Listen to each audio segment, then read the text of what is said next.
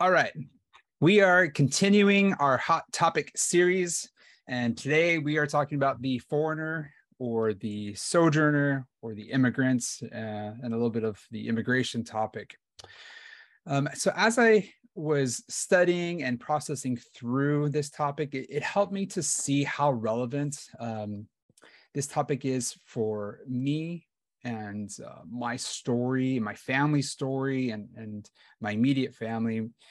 And so I come from a family of immigrants, and I've always known that, but I never really took the time to talk about it with my family. And recently, I did have some opportunities to talk to some of my family members, and I learned so much about our past and some of the immigration stories. And as I was listening to some of these stories, I was shocked, and sometimes I had tears. I just couldn't believe it, and so because of some of that experience, and I've known this before, but it was just so much more real as I was hearing these stories. This is a very sensitive topic, and specifically to immigrants. It's been my experience that immigrants don't really like to talk about this for different reasons,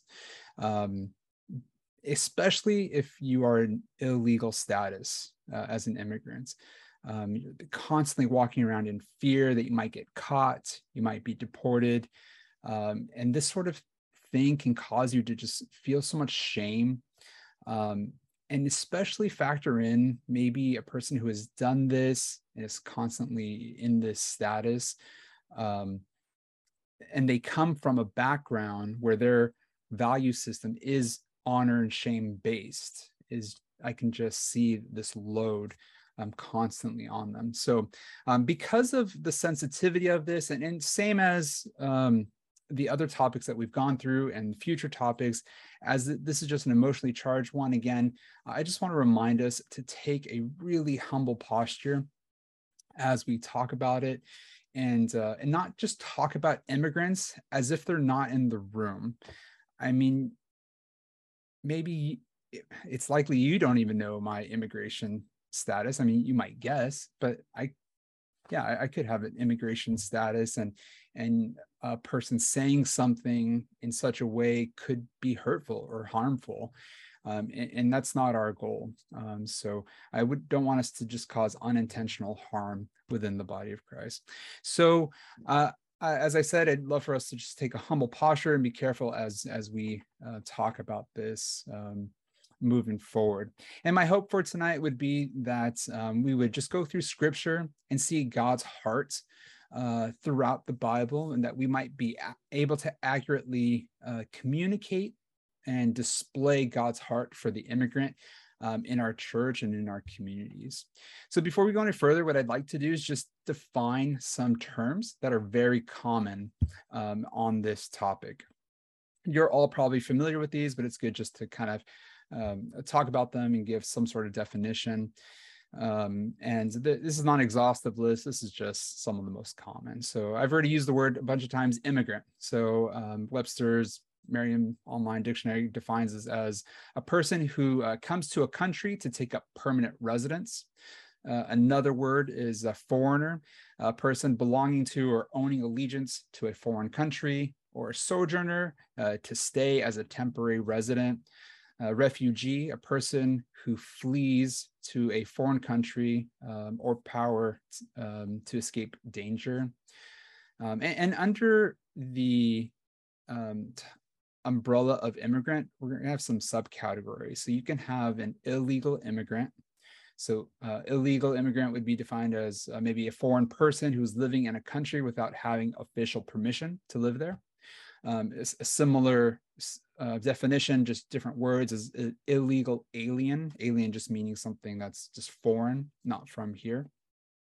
That would be the same as an illegal immigrant. You can also have a permanent resident alien. So this is someone who has been lawfully permitted to live in that nation, but doesn't have citizenship, often known as been given a green card or permanent residency. And then there's another one, the refugee, I think is important to talk about. This is a person, again, I said this, but who's fleeing a foreign country or power to escape danger. We'll actually talk about this later. And undocumented immigrants. So it's really easy to talk about immigration and forget that immigrants are people. It's all over the news these days. Just do a search for immigration, immigrants, or illegal alien. I mean, just today, there's just so much news about it. And I'd like for us to just be careful, because I feel like using the term illegal alien, illegal immigrants can be a bit harsh.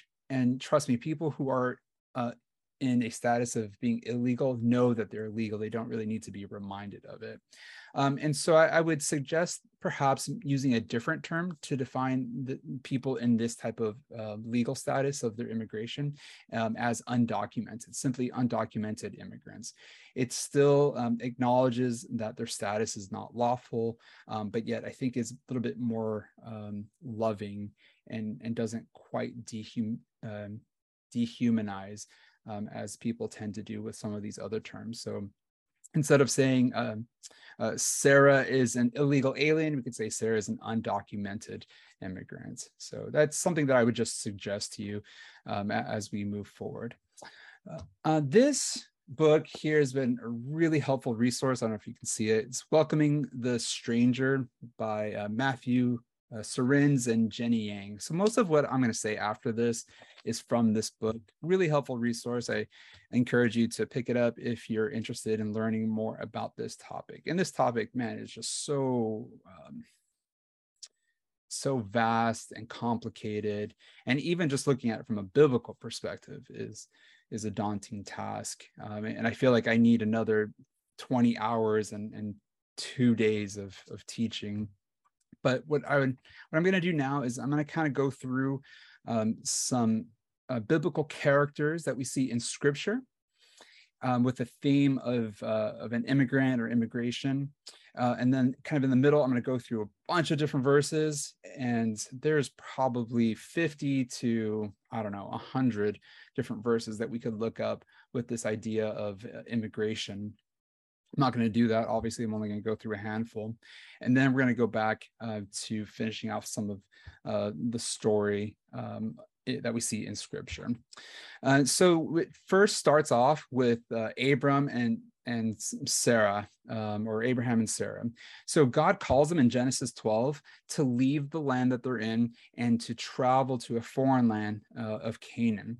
And this is something that God promises to Abraham, that he's going to make him a great nation eventually, and that him going there, he's actually his people, his descendants are eventually going to be a blessing to the entire world, which is where eventually God's redemptive plan is made known through Jesus, through this nation. So as Abraham and Sarah are traveling, there ends up being a drought or a famine, and they need to leave and go south to Egypt, and they spend some time there.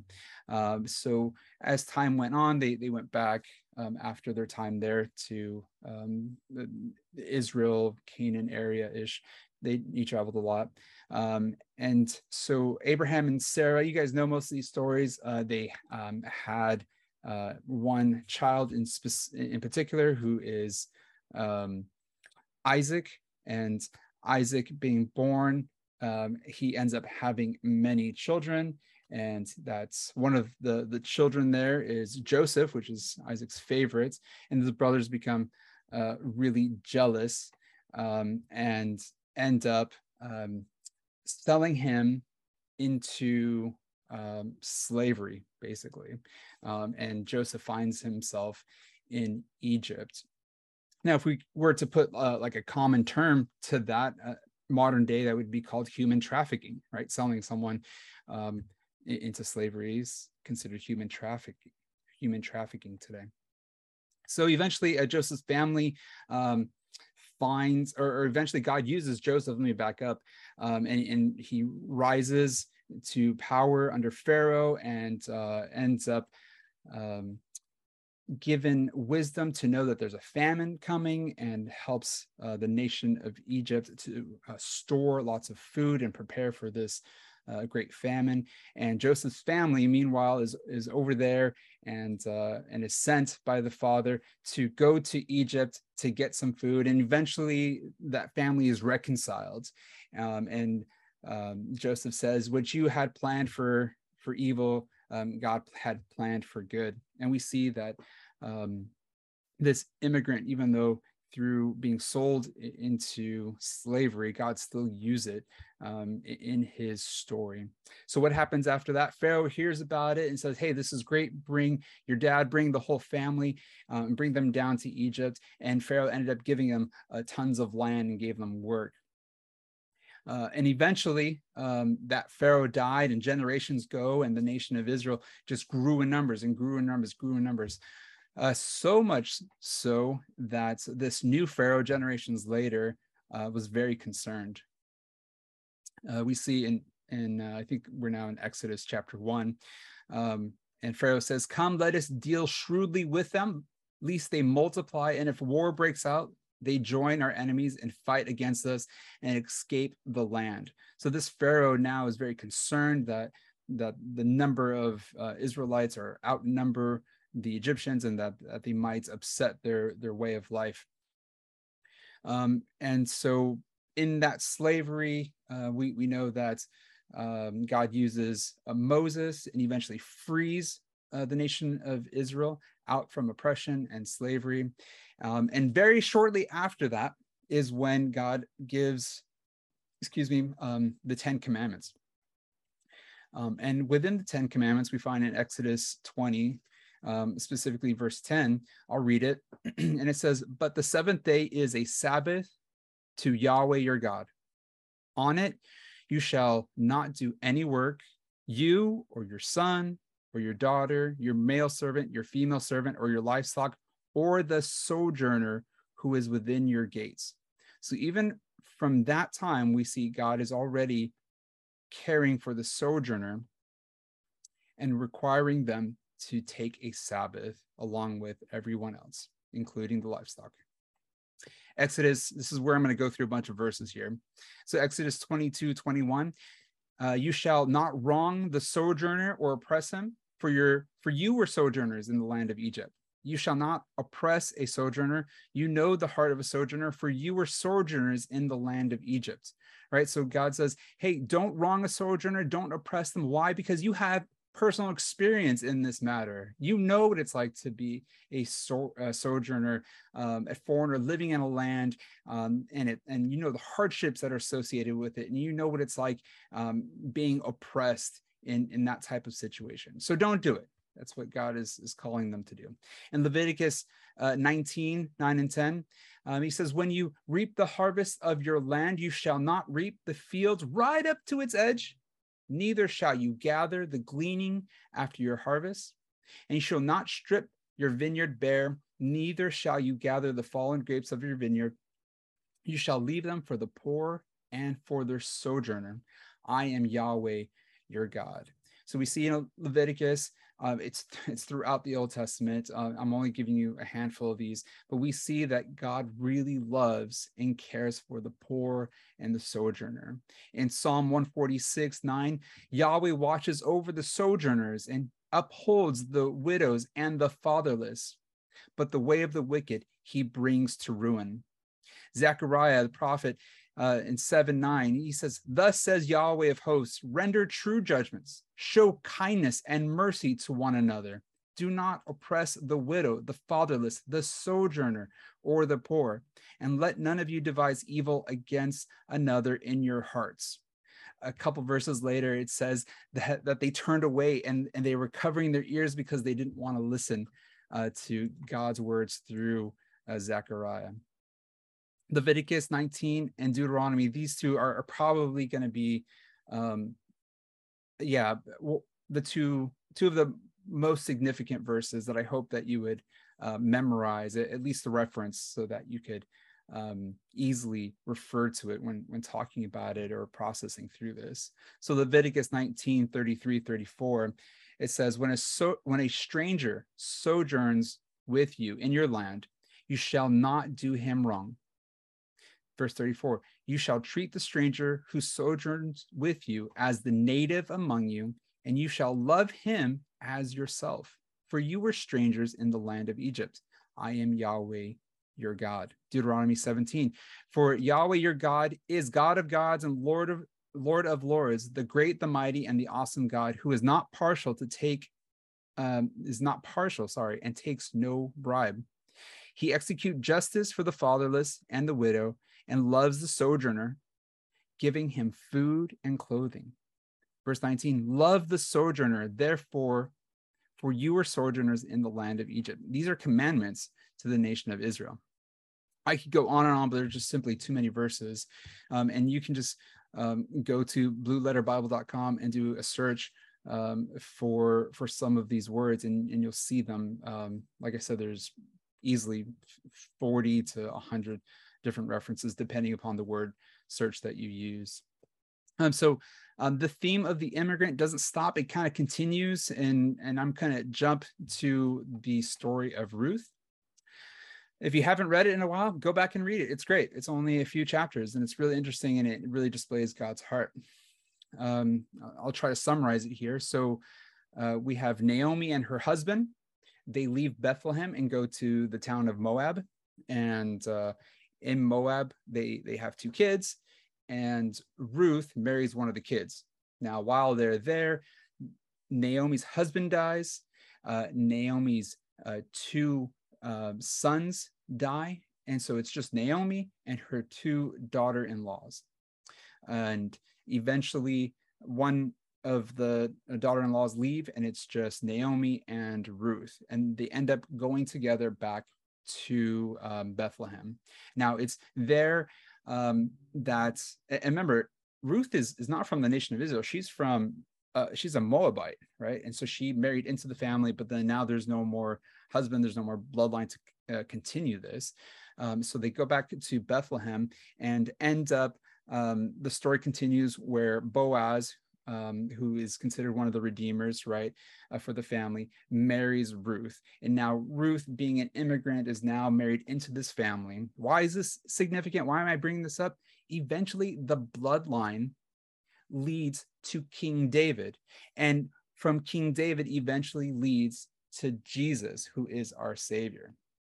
This idea of immigration is very much part of God's story. Remember when Mary and Joseph, they go to Bethlehem, and Jesus is born. And then King Herod at the time, he made a decree because he wanted to kill Jesus. And so an angel of the Lord goes to Mary and Joseph and says, hey, flee, go to Egypt for a while until Herod's dead. That would be considered a refugee, right? Where you're fleeing for fear of your own safety. So Jesus and his family has experience as refugees. And even Jesus himself, this term I got specifically from the book. I'm not sure if it's, I feel like I've heard it elsewhere, but anyway, Jesus himself as a divine immigrant. So in Philippians 2:5-8, it says, having this mind among yourselves, which is yours in Christ Jesus. So here's Christ Jesus, who, though he was in the form of God, did not count equality with God a thing to be grasped, but emptied himself by taking the form of a servant, being born in the likeness of men, and being found in human form, he humbled himself by becoming obedient to the point of death, even death on the cross. So Jesus, he's in his heavenly realm, and he left that, and in all of his glory, he left that, his place of home, and came on earth and stripped himself of all of that glory and took on the flesh. And so in a type of way, he is like a divine immigrant. Now, throughout the whole Bible, we see that God uses immigration for the purpose of working out his redemptive plan to save the world. And eventually, Jesus being born here on earth and being obedient to the Father to the point of death, where his death, burial, and resurrection was purposeful so that all nations, all people groups that know him might have an opportunity to have forgiveness of sins. So this is just an incredible salvation story that God has implemented, and is generous to all generations. His heart is for everyone to be saved. And it's really fascinating that this idea of the immigration, it doesn't even just stop kind of in the Old Testament. It continues. We see in the New Testament, specifically, we see this in Acts, right? That as Christians are persecuted, this ends up leading to them fleeing, right? And as they flee with the gospel ends up spreading to different nations. So this is still part of God's plan, even in these types of circumstances. I want to tell you a story that I learned about one of my grandmas. So she and her husband wanted to do things legally. They're from Mexico, and they eventually got some paperwork, and they were able to enter into the United States. So while here, somehow, I don't really know the full story, my grandma ended up working for a pretty well-off Jewish family. Now, it was through her working for this Jewish family, like, I don't know, housekeeping and maybe, I don't know, taking care of the kids, something like that, that they sponsored her and helped her get her permanent resident status. And it's really, it just puts a big smile on my face, because I'm thinking, so God shares in scripture that he has a heart for the sojourner and cares for the immigrants, and they themselves are immigrants in the United States. But then my grandma travels from Mexico and is working for them. And then through that, they were able to sponsor her and help fill out the paperwork so that she can get permanent status. Now, that permanent status eventually led through a series of events of my parents getting together. And eventually here I am right now teaching through, I mean, I'm referencing scripture about God's heart for the immigrant. I mean, I think this is just amazing. So yeah, I would say that citizenship of a nation is of some value. It is. But Paul reminds us that it's not more important than our heavenly citizenship. He tells us, according to Philippians 3:20, he says, but our citizenship is in heaven, and from it we await a Savior, the Lord Jesus Christ, who will transform our lowly bodies to be like his glorious body, by the power that enables him even to subject all things to himself. So our citizenship here on earth, everything here on earth is just like blah in comparison to this future hope that we have. Our citizenship here is just, okay, it's helpful, but our heavenly citizenship has so much more value. And don't forget, our time here, we're just sojourners. We're reminded of this when Peter and the writer of Hebrews talks about this, that this is not our true home. We're only here temporary, because God has a home for us, a future home where we'll spend all eternity with God. We saw that in John, I think it's chapter 14, where he says, I'm going to the Father, in the Father's house there are many rooms, and I'm going to him. And if I'm going to him, you can trust that I'm going to come back for you and take you to the Heavenly Father. And so that's what we're looking forward to, this future hope that we have. And 1 Peter 2, verse 9, it says, you are a chosen race, a royal priesthood, a holy nation, a people for his own possession, that you may proclaim the excellencies of him who called you out of darkness into his marvelous light. You were once not a people, but now you are God's people. You once had not received mercy, but now you have received mercy. He says, beloved, I urge you, here it is, as sojourners and exiles, to abstain from the passions of the flesh, which wage war against your souls. So he refers to believers and encourages them to live as sojourners and exiles, because this is not our permanent place that we are living in. And Hebrews 11, it says, let brotherly love continue. Don't neglect to show. Oh, sorry, that was something else.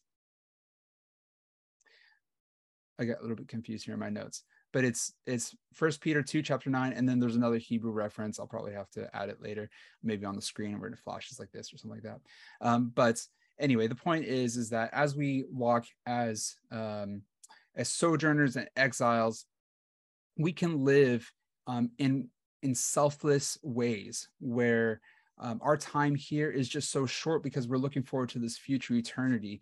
And because of that, we are free to be the most hospitable group of people on earth. And we can show hospitality to strangers in such extravagant ways. And that's where I want to quote Hebrews 11. And it says, "Let brotherly love continue. Do not neglect to show hospitality to strangers, for thereby some have entertained angels and were unaware of it." So just we see in the New Testament that God's heart is still to be hospitable, even to strangers. And even by doing so, you may even entertain an angel through that process. And another couple points here. Jesus says that as we welcome the stranger, we are welcoming Jesus himself. So this is from Matthew 25. It says, "When the Son of Man comes in his glory and all the angels with him, then he will sit on his glorious throne. Before him will be gathered all the nations, and he will separate people from another, as a shepherd separates the sheep from the goats. And he will place the sheep on his right, and he will place the goats on his left. Then the king will say to those on his right, 'Come, you who are blessed into by my Father, inherit the kingdom prepared for you from the foundation of the world. For I was hungry, and you gave me food. I was thirsty, you gave me drink. I was a stranger, and you welcomed me. I was naked, and you clothed me. I was sick, and you visited me. I was in prison, you came to me.' Then the righteous will answer to him, saying, 'Lord, when did we see you hungry and feed you, or thirsty and give you drink? And when did we see you a stranger and welcome you, or naked and clothe you? And when did we see you sick or in prison and visit you?' And the king will answer them, 'Truly I say to you, as you did to one of the least of these of my brothers, you did to me.'" So welcoming the stranger is, in fact, extending welcome to Jesus. So my last point here is going to be about Matthew 28, the Great Commission, where we see that we are called in Matthew 28 to go and make disciples of all nations. And an interesting thing happens when immigration takes place, that people from all sorts of people groups and nations and tongues come to specifically the United States. That's a context that we're in.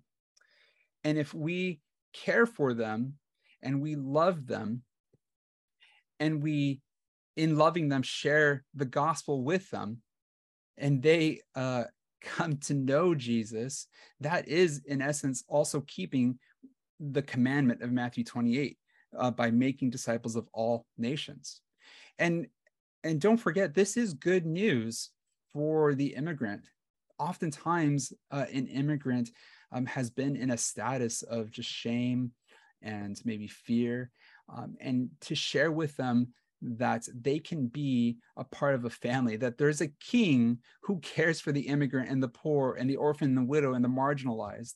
And to say that, becoming a follower of Jesus, you are now included as a people group where before you couldn't get citizenship to whatever country. There is no hindrance here to have citizenship within the kingdom of God. And God freely offers that.